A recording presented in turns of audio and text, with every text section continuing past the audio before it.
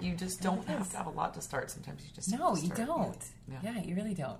Yeah. So we will introduce our guest in just a second.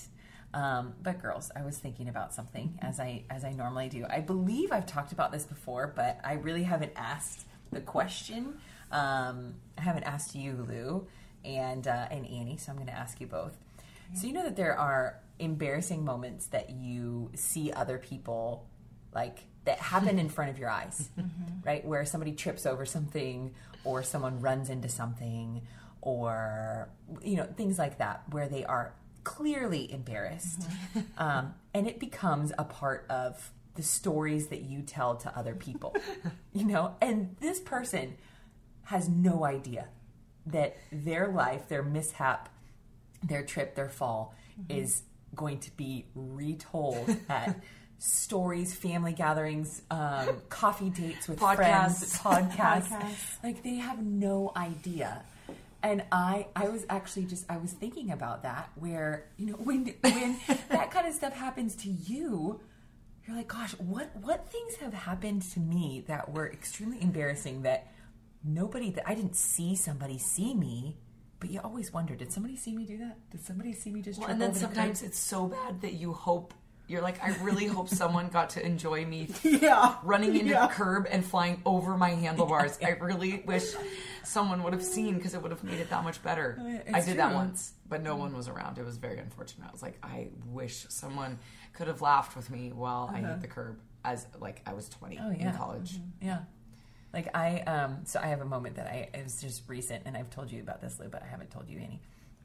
And I was walking into Lowe's, and in the back part of Lowe's, like the construction section, where they have two enormous doors, electric doors. And before I get out of my car, I noticed this big truck, and there's like 4 or 5 guys standing there. And so I just kind of, as a single girl, I'm like, "Ooh, are any of them handsome?" So I kind of look, and then one's handsome, and he kind of sees me, and I was like, "Oh, he sees me," and I'm like, my heart starts to beat a little faster, and I don't really know what to do, and I'm like, "Oh man, I wish I would have done my hair a little bit better," I'm just coming from the gym, and I walk up to the door, and I'm like trying to act really cool. No. Oh, yeah. No. Yeah, I act really cool. And it's very obvious that I see him. And it's very obvious that he sees me. And it's very obvious that I'm very flustered. And I walk up to the door. And usually you're about, 10 feet away from the door before it, senses you and it'll open. Well, I'm getting closer. I'm 10 feet away, 6 feet away, 5 feet away, 4 feet away, 3 feet away. And then I just kind of, slowly just stand in front of the door. And I'm like, it's not opening, and it didn't open. And so I kind of look around. I look to my right. He's not at my right, but he is at the left, and I'm like I had no idea what to even do. Do I giggle? Do I say something to him? And then I turn around, and then the door opens, and then I'm in a second. Oh my gosh. And so I'm wondering, okay, does this guy tell this story? This girl was totally checking me out, and she was like, "Oh yeah," and then walks up to the door, and the door doesn't open. I'm like, has he told that story again? No, he's saying, "Dang, I saw this girl in the little Lululemons. She was cute, but she couldn't open the door. And I just didn't have the guts to talk to her, and she walked away. Yeah. Oh, guys, I was so embarrassed. Girls. Did you go back? No, I just kind of hoped that he maybe would come in, but he didn't. Follow you around the store? Maybe. Or hey, I just want to see, just go say hi. His phone number on your windshield. Yeah. And I had Camp 17 on the back window of my car, so I thought maybe he'll look me up. Definitely Google it. Yep, no, nothing. And I'm like, shoot. You blew it. I did. Because usually, living in Medford, Oregon, most of the guys, you know them. You know their brother, you know their mom, you know their dad. You've seen their dog. You know. Or they're married. Mm-hmm. Yeah. Welcome to the Dear Life I'm In podcast. We are so glad that you're here. If you have not subscribed, please subscribe so you can listen to all the goodness. this week on episode 11. Yeah, this is episode 11. We are still in the middle of quarantine. But we have a guest. We do. And we have a guest because she's our next door neighbor and friend. So we are here with our friend Annie Stack, and we're doing like a little Mother's Day edition of the podcast. So we asked her to join us, so we are so glad that you are here. Thanks for having me. Yes. So a little history. I have known Annie for, oh my gosh, when did you start coming into the gym? 2009. 2009. So she comes into the gym, and I remember she writes a check, and she has like almost the same handwriting as I do, and it was very weird. It's very crazy. I still have to say your handwriting is better than mine, unless it's a public thing where you're like, yes, yeah, so you're gonna draw or you're gonna write. And so Annie came into the gym, and we became friends. So it was 2009. So we're on 10 years. 10 years? 12. 2009. Oh, it's 2020. 11 years. 11 years. 11 years of friendship. And she now actually owns, I remember one of the very first conversations we ever like actually sat down and heard each other's stories, and she told these incredible, I remember she asked me, let's tell you guys this really quick. So she asked me my story, and I'm like, I don't really have a story. I like live here. I own a gym, and I like went to college. Did I actually say that? I actually said, "What's your story?" What's your story? Yeah, you started asking me about my story. Yeah, you don't really do that. You don't. Yeah, but then you did. Yes, tell me. Yeah, and So I start telling her parts of my story, and then I'm like, okay, can we seriously stop talking about me? I'm like feeling itchy, I'm feeling uncomfortable.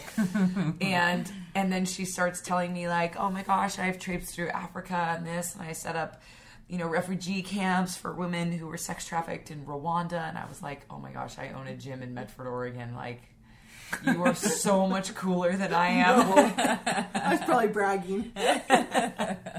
But that was, and then later in that same conversation, I had this like weird, like gut feeling. It was like in my spirit that like one day, like, gosh, she's going to be a part of my business somehow. It's like so weird. I have no idea how or why, like, and then I ended up in 2012, I ended up selling her and her husband, Austin, my gym. And so... And I never thought I'd be a gym owner. No. You never thought you'd be missional. No. And here we are. We like swapped lives. I went into missions, and then we opened Camp 17 inside of the Den, and then we moved 2 doors down, and then we are now next door neighbors.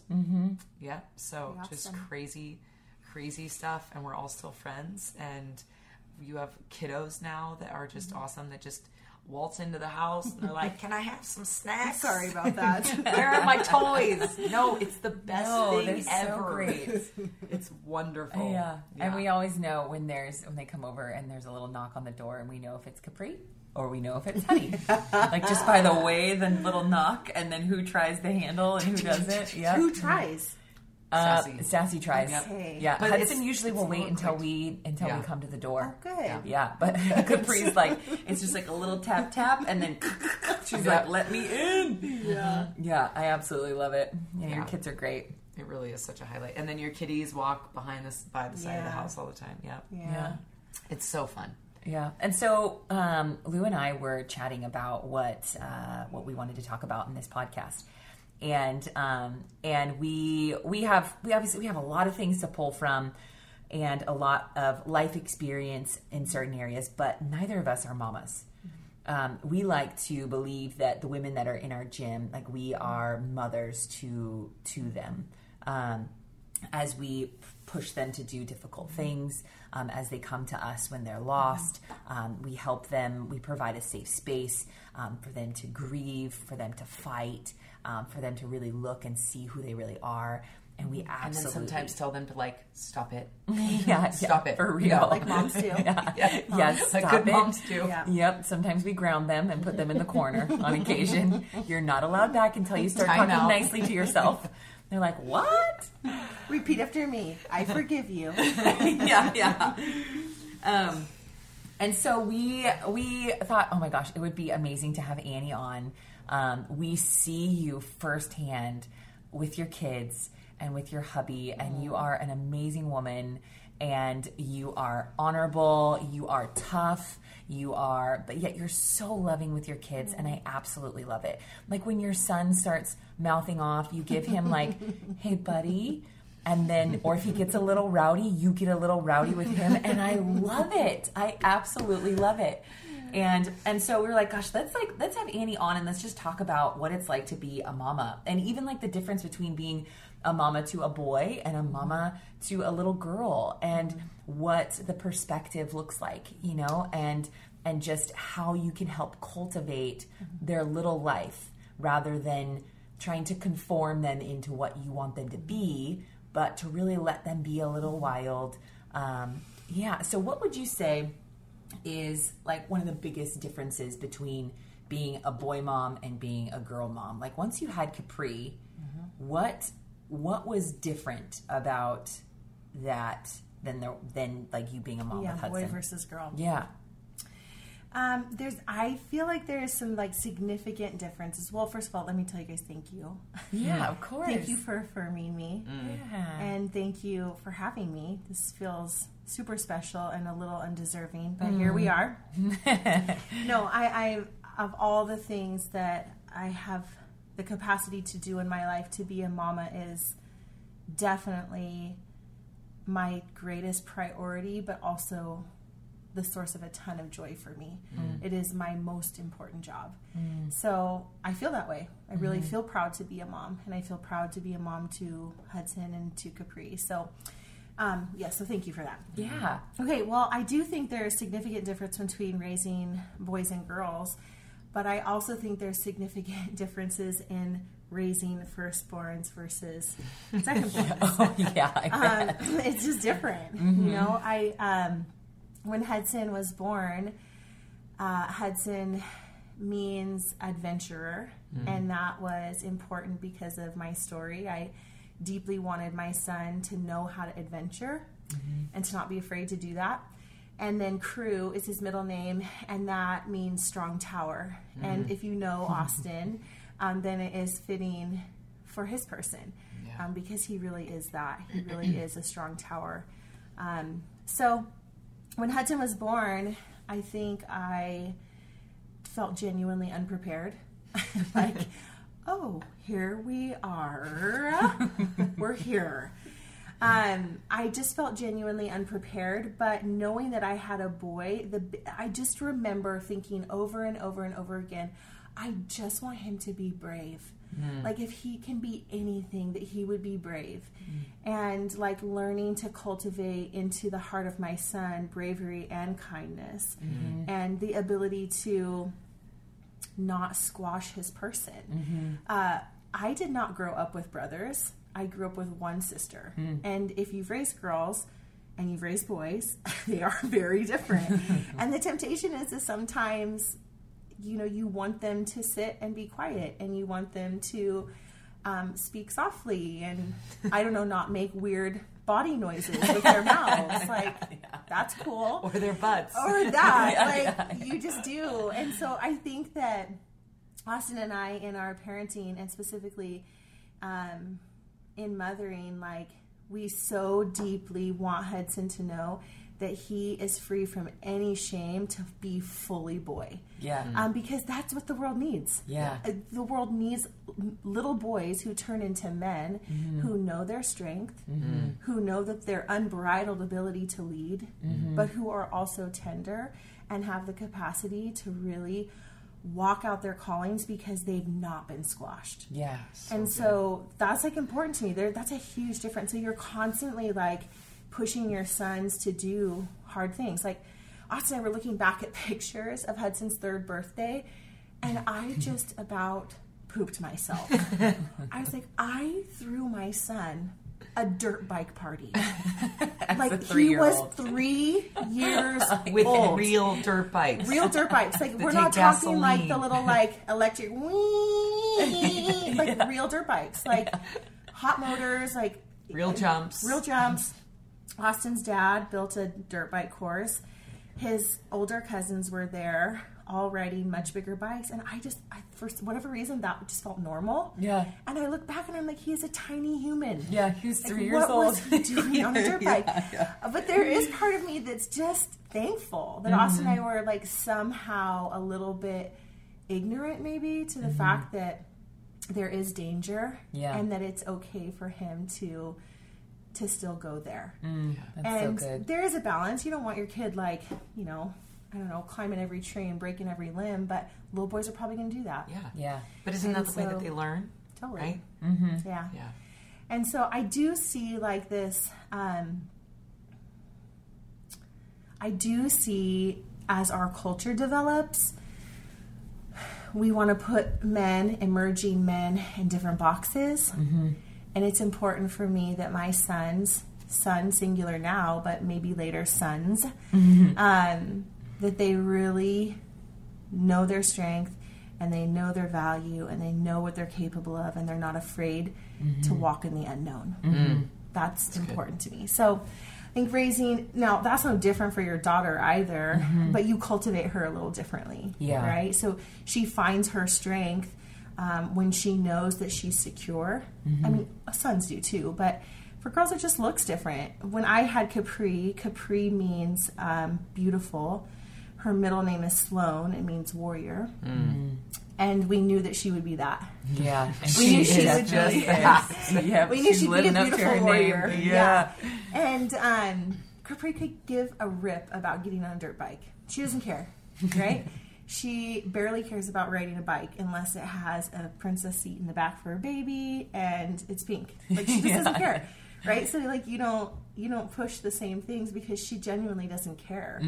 So her strength is no different. Her strength is not less because she doesn't care for dirt bikes and climbing trees. Like it looks different. How you cultivate strength in her looks different. Yeah. And so it's important to us that she know that her femininity is not bad, that it's not, again, in an emerging culture, we want to tell her, you can do anything the boys do. That's not fully true. Yeah. I don't believe that that's fully true. Yeah. And that might not be terribly PC, but I don't believe that. She has a special calling on her life. And I have like a sneaking suspicion that if my son chooses to go be a Navy SEAL, that his strength is no different than his sister's, but she might not be so excited about that. Yeah, so true. Yeah. Weird, right? Yeah. So, I just think raising boys and girls are very different, but it's just awesome, and they cultivate in you very different things. Would you say, do you have a question? Okay, go for it. Yeah.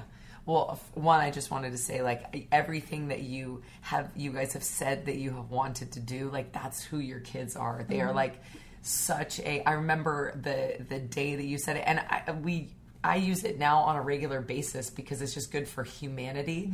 Like, where you're like, I'm raising children that are either going to be a blessing or a bummer in the world, you know? Where I think all of us, either you're a blessing or you're a bummer. Like, what are you going to choose to be?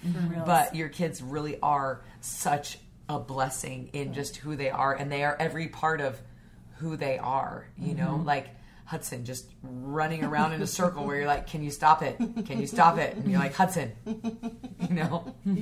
Right? And I'm moving my hand as if people could actually see me right now, but they can't. But I actually I don't think I've ever asked you this question, but what was your very first thought when you found out that, like, you were going to be a mom? Like, what was your the moment that you knew that you were pregnant and you were going to be a mom? Like, what was your thought? Yeah, I remember this moment very intimately, which is so interesting that you asked me this question, because I remember feeling this, like, specifically feeling in specificity this emotion. I learned that I was pregnant, and Austin was working in Nashville. And we had planned to be pregnant, and so it wasn't a surprise. Yeah. And I took a pregnancy test at the gym, which is so embarrassing. I'm really sorry. I did. And yeah, I took a pregnancy test at the gym, and I FaceTimed him in the bathroom because that just seemed normal at that point. And I remember tears like streaming down my face because I had always wanted to be a mama. Like I had always wanted to. And then I remember leaving the gym that day and walking to my car. And this is the emotion that I remember feeling. Like I felt in my gut sacred. That's what I felt. Like I remember thinking, there is life in me. Wow, that's and so I cool. remember it. I very clearly remember feeling like there is something so sacred in me. And at that point, when you first learn you're pregnant, you don't feel diddly squat. Yeah. You know, you're just like, oh, I really need to start my period. You know? But you don't feel that. But it changed instantly. Like I just remember feeling like I have this precious job and it feels sacred, which is really crazy. Yeah. I think you told me I did. while we were in the bathroom at the gym. I think what happened was I went upstairs and Austin was like, don't tell anyone. I was like, got it. And then I think I was crying at my desk, or I was like excited or something. Yes. And I said, Lou, I have to tell you Oh, something. and I was on the other side of the wall. Yes. I was in the other side. I was like remembering that there was a wall Yeah. between us when you told me, but I could hear you talking to me through the walls because we were upstairs. Yeah. So sorry, honey, about that. Don't tell anyone. Got it. Lou. Yeah. I remember that. I was in the other, remember when there was that door classroom, upstairs? we tore down that wall. And I was like reading, I was laying down on the floor reading a book in between a client. And Annie said, I have to tell you something. And then she just like told me, and I was like, What? what? Oh, that's incredible. Wow, that So you felt good. sacred. But isn't that what it is our greatest calling, it is our greatest joy, it is what we were designed for is babies. Like we have wombs to carry life. And for so many women, I think there's so much pain and heartache wrapped around that because they just never could. And but to know that you're no less sacred, you're just things happened. But to realize, like, to think that, like, that's such an interesting emotion to feel like you had. That's Were you awesome. scared? Yes. Yes, I was. Scared about being, because I think like when I think about like being pregnant, I think about two different things, like the fear of being pregnant, but then also the fear of realizing that when you're no longer pregnant, there's going to be a baby that then is that you're going to watch grow like a human. Yeah. You're going to have a life that you're responsible for. Yeah. Like what part, like... Okay, so I'm not sure scared was the right verbiage for me. I mean, you definitely feel a little like, okay. You feel like a very deep understanding as soon as that happens, that you learn that you're going to be a mama in any context, that your life is no longer your own. Yeah. So that is the emotion, is like this it is sacrificial. Like you do feel like, okay, like my life is no longer my own. And I actually was just recently talking with a mama who learned she was pregnant and felt the shame of like a little grief. And I was like, no, I personally believe that is incredibly healthy. Because you understand, if you're grieving, then you understand that your life is going to look different. And it should. It has to. If you're not going to adapt, you're going to have a heck of a time. You really, really are. And from that moment forward, the food that you put in your mouth, the way that you move your body, the thoughts that you think, the sleep and the rest that you receive or don't, all of those things impact the child that's growing inside of you.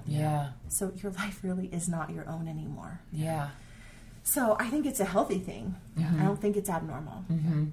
How do you, so then like fast forward to when you actually, when you have the baby, how do you, or how have you been able to then even know that like Annie is Annie, and Annie is a woman, and Annie is a wife, and then Annie is a mama. And how do you manage or even feel, because I know mamas feel guilty about taking time for themselves to be Annie. And rather than like, okay, I am Annie, I am a mama, it is part of who I am. But how do you find the balance? Like if you were to give new mamas, or mamas that aren't necessarily new, but they have lots of kiddos, or even just a couple, or even just one, and they're struggling finding balance of like finding themselves and taking care of themselves, and then also being there for their children, but yet not losing themselves in the mix, not completely becoming no longer existent, like it, because we work with a lot of women, and that's what happens. And then their children go off to school, and they're still a mama, but it's different, and they have no idea who they are, and they struggle with this identity, almost like this identity crisis, where they're like, I have no idea what to do now that my children are gone, because I've only been a mom. Yeah. It's kind of a packed question, because when you're unpack it for I was just gonna say that. When your babies are born, you are kind of in survival, and it's designed that way. You have like all these happy hormones because you sit in the bed with your boobs out all day long, and you have this like tiny little human that you just try to keep quiet and fed, right? But you're super happy because all the happy hormones, right? And at that point, you're not really thinking about like, who am I? Like what? You're just not. You are just like existing to keep this child like alive and well. And if it's your first one, you're a little worried. Like, am I gonna like squash it? Is it eating enough? Is it poopy enough? You know. By like the third, fourth, you're like, I think they're fine. But yeah, I mean, I think in the beginning you are truly just in survival. But I do think there's an opportunity in every age and in every stage of your child's life, if you choose to be connected to yourself and your kid and your spouse, that you literally have the opportunity to morph alongside of your growing baby. I really believe that. I think sometimes we do it well, sometimes we don't. So we try again, we reconnect again. I believe heavily, like I think you really have to be cognizant of your heart when you step into motherhood, because the temptation is, I'm a mama now, and my whole world exists to keep these humans happy. And it's so tempting, right? Because when they're happy, you're happy, right? There's like something settled, like romantic about it, kind of, right? Totally. And you learn until they're like 3, and then you're like, holy shit. I don't even know how to keep a 3-year-old happy. It's like stuffing animal cookies in your mouth all day, right? So at some point, you transition from, I just don't want you to be happy, I need you to be quiet. Like, we need to grow. We all need to grow. It's time to grow, right? Like you do. Like you definitely get there. But I think that as your children grow and as they morph and as they get bigger, you should be getting bigger alongside of them. I really genuinely believe that. And there might be times when you're like, all I can do is survive. 100%. Totally. So then surround yourself with people who are like, girl, I got you. Right? I'm gonna bring you bagels and cream cheese. Like, I'm just gonna bring it for you, right? And then I do think there's a specific transition. You don't, at some point in your children's lives, you make a decision not to raise assholes. Like, you do. You and that stage is like 3. It's like 3 years old. And you're like, okay, so what my children believe is that I'm their snack bitch, and that I exist to feed them and make them laugh. And at some point you transition into, I cannot raise an asshole, right? So you do things like, you're going to play by yourself for 5 minutes. And you're not going to talk to mama, and you're not going to interrupt mama, and you're not going to ask mama for snacks. Right? Because you teach your children that the world does actually not revolve around their every whim. And so when you have capacity to teach your children to do that, guess what? Mm-hmm. You have capacity to be a little bit more connected with your spirit and your heart and your person. Yeah. And so I think it's easy to self-sacrifice yourself, and then your kids go to school and you're like, I don't know who I am. But that was really a choice. You chose that. And that might sound like a little brutal, a little unkind, but you get clever.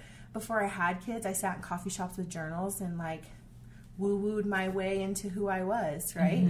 And when you have kids, it looks different. Yeah. Right? You get up a little earlier, you stay up a little later. I have had the most intense come to Jesus talks with myself folding laundry. Yeah. Because that's where I'm at.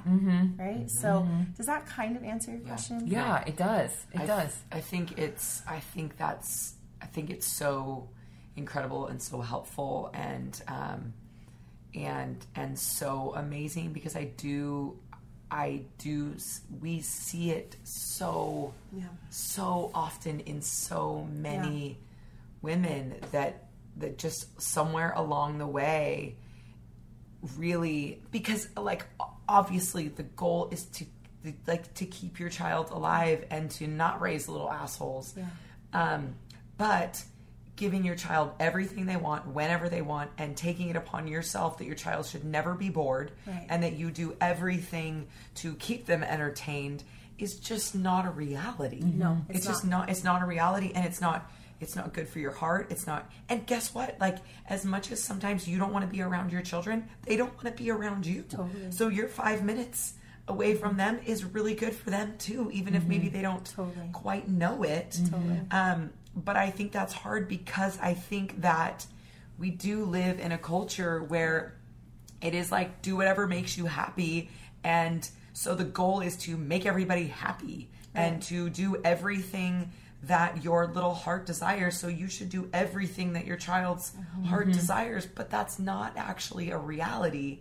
And somewhere along the way, you have given up every part of yourself to give someone else everything they want, but you're actually not helping them grow, and you yourself are not able to grow. But I think that's so great of just how, when you just said, like, as your kids get big, you should get big as well. And so taking those opportunities, we talk about it a lot in camp, is like, what, even if you're at home, like your season of life, like, what is the significant and purposeful lead role in the story of your life that you are living right now? And it is those special moments of growing and learning while you're folding laundry or while you're in the shower. Like those, like I swear I hear more from God in the moments of my 5-minute shower than when I'm like sitting down and journaling or being quiet or wanting to have like this sacred time of learning and growing. And you're like, nope, shower in 5 minutes. Like these moments where if we can stay connected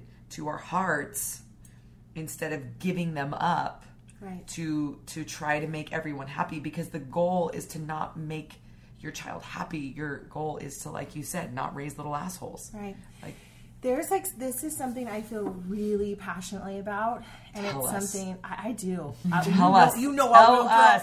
I feel really strongly about this, and it has been the cry of my heart since my children were born. And I think like mamas really, really listen, because there's never on the face of the planet does a mama birth children and just hope that they're meh, right? Like you just don't. You hope that your children are these incredible humans who chase their dreams, right? Like nobody births kids and be like, I just hope they waste their life. Like I just hope that that's what they do, or they make it by, right? Like you just don't hope that. You hope for your children more than you hope for yourself. The trouble is that's not what we show them. That's a problem. Like if we are not moms who are fully alive and who are walking in our intended calling, and we are not doing hard things, and we are not braving unknown waters, and we are not working to be better, how on God's green earth do you expect them to not be martyrs to sacrifice? Like, please help me understand that. Like, it doesn't work like that. Like, how can I ask Hudson to be brave if he's never seen me be brave? Yes. How can I ask him to do that? How can I ask Capri to walk a life that is not filled with shame if she has never seen me walk outside of shame. Yeah. This is not. So I would tell you, fight tooth and nail, not for the Pinterest birthday and the bedroom and the card. And I get it because I love me some Pinterest. But I'm telling you, fight tooth and nail to wake up in the morning and be like, this is who I am. I am walking fully as I am intended. And I'm going to tell you how you're going to know that. You're going to know that because you're not going to be tired. Yes, it's good. This is how you're going to know. Yep. This is 100% how you know. If you go into any Target on any given day and you ask a mama, how do you feel right now? I know exactly what she's going to tell you.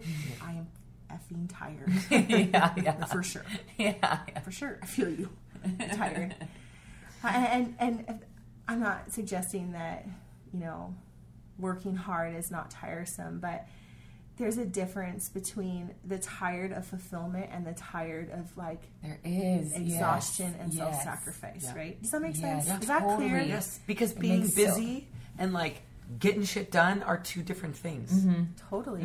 They're two very different things of just mindlessly doing everything to keep ourselves busy so we don't have to pay attention to anything and being intentional in everything that we're doing. Even if it's laundry, wiping butts, and feeding children. There's a difference of being present and just mindlessly living life like everything is grand, marvelous, and wonderful, and nothing bad's ever going to happen, and everything's going to be great. Yeah. Yeah, it's so true. You guys are talking about, Annie, you had said just keeping your kids happy, and then Lou, you had kind of said the same thing, and it's interesting because we feel like happiness is supposed to be this state that is everlasting. It's like this place of arrival, and once you arrive there, then it's meant to just withstand the test of time, that they need to be happy for the rest of their lives, or even us as adults, as women, even as men, as in your marriage, whatever it is, in your business, that it's this place of arrival where they're happy, but and then what? You know what I mean? And then what? And then what do you do when your kids, because your kids being happy is not a bad thing. You being happy is not a bad thing. You being joyful is not a bad thing. You being content in certain areas of your life is not a bad thing. But then there's also that, I'm sure, as raising kids, teaching them how to deal with their emotions, their anger, their sadness, their frustration when they don't get their way, in a healthy way. And then also how to treat people when they feel like mom is the one that's making their life miserable because you're not giving me what I want. Totally. And so it's your fault. And so teaching them, I'm sure, to be able to communicate that in a way that is healthy, I feel is really important, because a lot of the time we look at kids and we just say be quiet, you're not allowed to disagree, but allowing them to disagree, but yet in a healthy way. Totally. And so I was just thinking about letting your kids be wild, but yet also, like you said, be kind and be blessings and not bummers, but yet also know how to struggle, know how to communicate when they don't get their way, or how to be angry and not destructive or disrespectful. Because we talk about this often, where allow yourself to get angry, or even allow kids to get angry, but yet most of the time when kids get angry, they're so disrespectful. They're so disrespectful. And yet you're wait. Okay, how do I allow you to be wild, express yourself, and be respectful at the same time? And know that your brain hasn't fully developed, that you actually don't really know what's going on inside of you. So you're freaking out because you actually don't have the brain capacity to you don't know what you're thinking. You're just throwing a fit and freaking out because you're actually just sort of that developed right now. And that's totally fine. And I feel if more adults, would allow themselves to throw tantrums, we'd have a lot healthier people that were less pissed off at each other if we just have a little freak out and Target every once in a while and we have to get drug out. Totally. The healthiest thing, your children are functioning healthily when they're losing their shit. They're ever loving shit, right? And you hope it's not public, but sometimes it is. But the whole hope is like, you're their safe space, so act like it. Yeah. Right? Like, you're the person that they come to that they're like, I am not having it. I am flipping out, right? And so the temptation is to be like, hey, get it together. Yeah. Because I'm tired. I need a coffee. Whatever, right? And in all reality, like, you're supposed to be asking the questions. Hey, buddy, what are you mad about? Yeah. Right? Yeah. Like, because then you teach them to emote. Yeah, because they don't know. And most of the time as adults, when we're angry, we don't know what we're necessarily mad about. We blame other people, you know, for doing something that makes us mad, but what are we actually mad about? Totally. Are we mad because we were mistreated, or we feel like there's something that's unfair, or, you know, whatever it may be? But I'm sure as kids, it's so healthy, because I've seen you with your kids, like, ask them, like, hey, buddy, you know, like, what's going on? You know, even though they don't really know, but you, like, that's what you, like, you ask. And I think that's so important, because they feel seen, their emotions feel acknowledged, which is so important for little humans to feel that way, because then they feel safe enough, you know, to express those things as they get older. Right. And like, this is a really good example. Like, Capri's 4, she's just like coming into her own, and she's pretty excited about it, right? Yeah. So this morning, I made them breakfast, and she was great. And I served her breakfast, and she like lost her bananas, right? And so you really have to temper your own patience, because you're like, oh Lord, this is how we're starting, right? But if you're, you know, just grown up enough in that point, and it doesn't always happen, please don't mishear me. There is plenty of days where I'm like, eat the freaking toast, right? And there's other days when coffee's kicked in, and you're like, hey, what's the matter? Why are you crying over toast? Right? And if you can get it out of your kids, like, what really is happening, she really wanted to take the toast, which is things we're learning, out of the toaster, put it on her plate, and put the jam on it. Why? Okay. Because it's her demonstration of growth, of independence, of learning to be self-sufficient. So I can squash it, or I can be like, oh, shoot, I'm so sorry. Yeah. How about next time you tell me, Mom, I want to take the bread out of the toaster. Got it. No big deal. You know, right? Because you just have to be willing to ask the questions. And how do you feel as a grown-up when you're frustrated and someone tells you to get over it and eat your toast? Totally. How do you feel? Not awesome. Right? When someone's like, why are you upset about your toast? Well, I'm just not having it today. Right? I want to put the jam on it. It's important to be heard, for sure. Chantel, there was like one thing you said that I did want to like wrap back around, like, because I think this is really important. I hear a lot of parents talk a lot about even their grown children, like, as long as they're happy, as long as they're happy, as long as they're happy. I really believe that that's bad counsel. Yeah, it totally is. I really believe that our goal as parents, which never ends, even when your children are old, that our goal is as long as they're walking in truth, right? Because there's a huge difference between happiness and joy, right? Happiness tends to always be conditional, and joy is really derived from a place of truth. When I'm settled, when I'm walking in truth, when I'm walking as I should, joy comes, right? So I think that that's a big deal, and that's something that Austin and I talk a lot about with our kids even at this point, because we know that by the time your little boy's 12, I hope you did the work. Because chances are he's bigger than you at this point. And you know, you're gonna be hard pressed to like bring him back around to what you really, the truth you really hoped you laid there. That's so good. Well, I don't know, it's a big thing. It's really good. It's really good.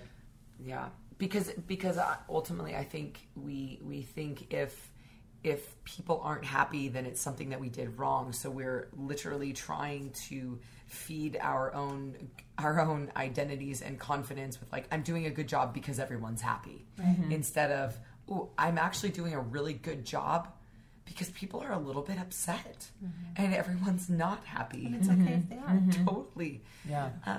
What would you say is what is like the best, like, I don't want to say the best part because I feel like that might be kind of vague, but what are one or two of the simplest things that make you the most happy about being a mom? Like, what brings you like the most joy in being, other than like, oh my gosh, I love when my kids get along with each other, but like the little moments that bring you the most joy as a mom with your kids? I love it when my kids demonstrate, like they get it beyond what I think they do, right? So, a couple days ago, I was crying on the couch, which is not something I hide from my kids. Great. And don't do it. Let your children see you feel. Austin and I are big criers, bless him. I was crying on the couch, and Capri asked me, "Why are you crying?" And I said, "Well, I'm just happy, and I'm a little confused, and I'm just a little bit sad." As if that's not confusing. Yeah. I'm just like, "Okay, Mama." And then she went and played, and I just was sitting there. And then she came back around, and she gave me this sweet little hug, and then said, "Mama, your heart's sad, and that's okay." Aww. And I just about died. Yeah. Oh, I bet. Because you learn that your children are much more in tune with you than you think they are. Yeah. And we want our children to demonstrate empathy. That's really important. Yeah. And they can't do that if they never see us struggle or hurt or cry. Yeah. And so those kinds of moments are when you're just like, oh my gosh, or, your son tells your husband, Mama's going to be super mad about that, and she is not going to be happy. And you're like, my work here is done. Also makes me happy. I mean, those kinds of things. Just when you realize that your children carry in their hearts what you hope they do. Yeah. That is like the end all be all. Yeah. That's good. That's good. What is what's the hardest part about being a mom? You just are shooting from the hip. You're like, I sure hope I'm doing this right. I think that's the hardest part, is this not knowing. Like, I think this is right. This is, sometimes you take what your parents have shown you and you're like, that was awesome. Sometimes you're like, that was terrible. Let's not do that. Yeah. But you are just always hoping that it's enough, right? Like, I hope I'm not jacking them up. I hope I'm not damaging them. And there is times, like the most gut-wrenching part of parenting is when you lose it and you blow it and you know it and your kids know it. Yeah. And you are like, I am the cesspool of humanity right now.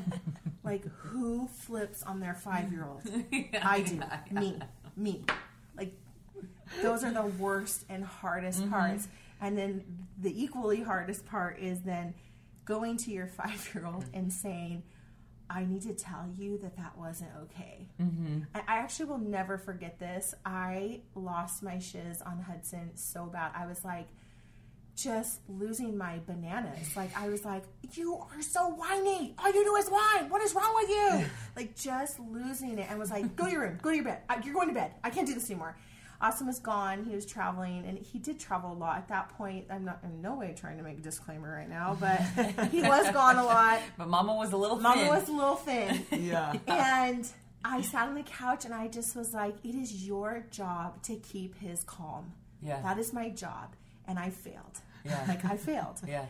And I had to be like, Annie, get up, tell your son that you were wrong and that you're sorry and that you want to try harder, right? And which takes a massive amount of humility. Yeah. Because you want to sit there and stew in your anger just about as bad as you want to go in there. Like, Yeah.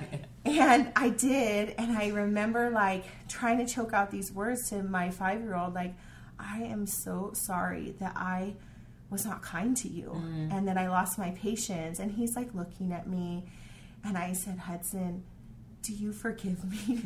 And he's like, yeah, but when is my dad coming home? And you're like, okay, awesome. Tomorrow. Have a good night. yeah. That's the hardest part. Definitely those are the hardest parts. I bet. So if you were to say, so we're coming to an end, close to an end. What are some like words of advice like that from the 6 years that you've been a mom? What are like some gold nuggets that Amy has? Give us some Mama Stack nuggets. Okay, I'm going to try here. Please bear in mind, I only have a 6-year-old and a 4-year-old, so I haven't even like ventured into the like teen years. Yeah, which I'm sure maybe we better revisit this podcast then. Yeah. I might change my mind. There's a couple of things. I think one of the things that if you just determine in your heart out the gate that you choose to be humble, if you choose to function in your motherhood in humility, everything's going to be easier. Like, we don't have it all figured out. We don't know all the answers. And it's okay to tell our kids that. Yeah. We don't know. We don't know all the answers. And I think if we can position our hearts in a place where we are open to that, we will fare much better, and our children will fare much better. Sometimes we get like the mama power, like we tell you what to do all day long, right? And it becomes do this, go here, do that, and you just kind of naturally fall into that role. And sometimes we lose that position of humility. And I really believe that that's important. I think to have the capacity to tell your children you're wrong is vital. I know we were talking about this earlier today, like mamas, there is no way on the face of the earth that you are not going to damage your children in some way. Is it going to be intentional? No. Is it going to be like purposeful? For sure not. But you are going to. Yeah. And the unfortunate reality is that you're not perfect. And so you have only two options now. You're going to damage your children. It's going to happen. You're not perfect. I either ignore it or I acknowledge it. And I know that for most of us, had we had a parent that just came and said, when you confronted them, or just said, I am sorry, what that would have done. And so I think it's practice like a muscle. Yeah. It's not easy in the beginning. Yeah.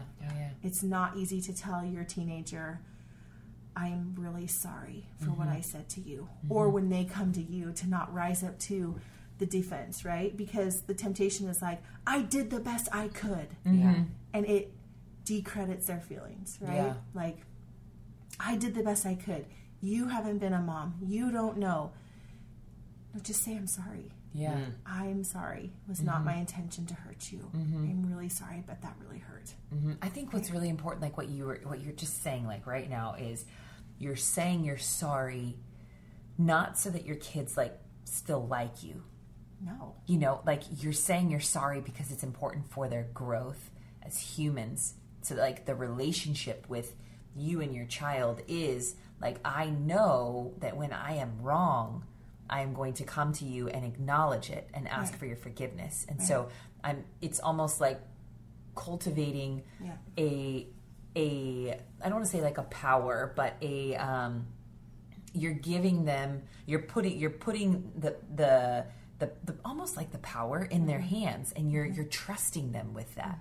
And I think that's so important with kids, is that you then are saying, you are becoming vulnerable with them, not saying like, I'm sorry just so that like, okay, like let's make this better so that you still like me and that we are still in this place. But it is like, what I hear you saying is that you sit eye to eye and you're basically saying like, I'm giving you the opportunity to forgive me.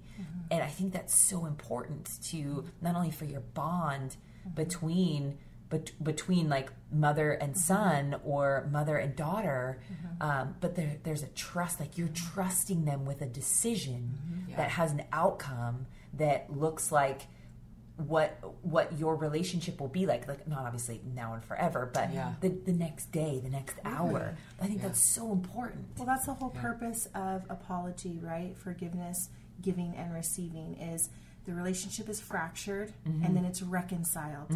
That's how it works. There's safety in reconciliation because you are one again. That's the whole purpose, right? So we can't expect our children to function healthily in relationships if we're like, there's lots of fractures. It doesn't work that way. And you cannot have expectations of your children that you are not willing to do. Totally. You have to be honest with that. That is something that Austin and I work very hard on, and it is something that's practiced. Because you know instantly when you've snapped and you shouldn't have. And more than likely, you will see it on your children's faces. You're like, whoa, what was that, right? So you fix it by admitting your fault. That's it. So good. And be vulnerable in front of them. You know, like be vulnerable. And 100%. That's so important. I know we're like running out of time, but I do like genuinely think, outside of like being willing to walk in humility in like parenthood in general, if you go into having children and believe that you are not going to get fully wrecked, you are. You're going to. It's going to happen. And I think sometimes we watch mamas die inside because they're disconnected from their hearts and from their bodies and from their minds. And I am telling you the truth. When you feel things rise up in you that don't feel awesome, you have to acknowledge them. I wept when I knew she was a girl. I wept. And I would love to tell you it was because I was super excited about bows and pink. It was not. I was terrified. I was just terrified. And I knew right away that there was damage in me. And I needed to identify it. And so when the things come up in you, just acknowledge them. If it's even just one line in a journal, just acknowledge it. Because you're going to either have the opportunity to uncover it, and it doesn't have to be fast, and it doesn't have to be glamorous, and it doesn't have to be podcasty. It doesn't have to be any of those things. It can be like a single tear folding laundry. You will either do that or you will stuff it. And I am telling you, to uncover those places is how you become a better human and how you become a better parent, is to just not ignore it. So I think it happens in all of us. Like, you're going to get wrecked. You're going to like feel like control rise up in you, or you're going to feel lack of patience, or you're going to feel fear, or why do I feel shame that I haven't felt in years? Like, acknowledge it and walk in it. Because I promise you will come out on the other side a better human and thus a better parent. So I just feel like that's a big one. So good. So good. Thank you. That was so good. Speaking of acknowledging, there is not a man that has joined the podcast. This is actually Lou. And my voice sounds like this because yesterday I felt so frustrated that I just actually needed to yell in the car because I just felt so frustrated. And it was like, I just need to allow myself to feel frustrated. And so now I sound as such. And so, yeah, it's actually Lou. There is not a man on the other end of this podcast that has joined us. So we want to say thank you for joining us. Thank you, Annie, for joining us. On this episode of Dear Life I'm In. You can find Annie Stack on Stack-A-Mama on Stack-Mama. No, it's Stack-A-Mama. Stack-A-Mama. Stack-A-Mama. On Instagram, you can find Chantel at chantel.dayton. You can find me, Lucianne Crenshaw, on Instagram. You can find us at dropgym.com. On the internet, you can also find us at drop.gym on Instagram and dropgym on Facebook. So find all the places, all the things. Thank you for joining us. Thank you for listening. And we hope to see you next time. Bye-bye. Bye, guys.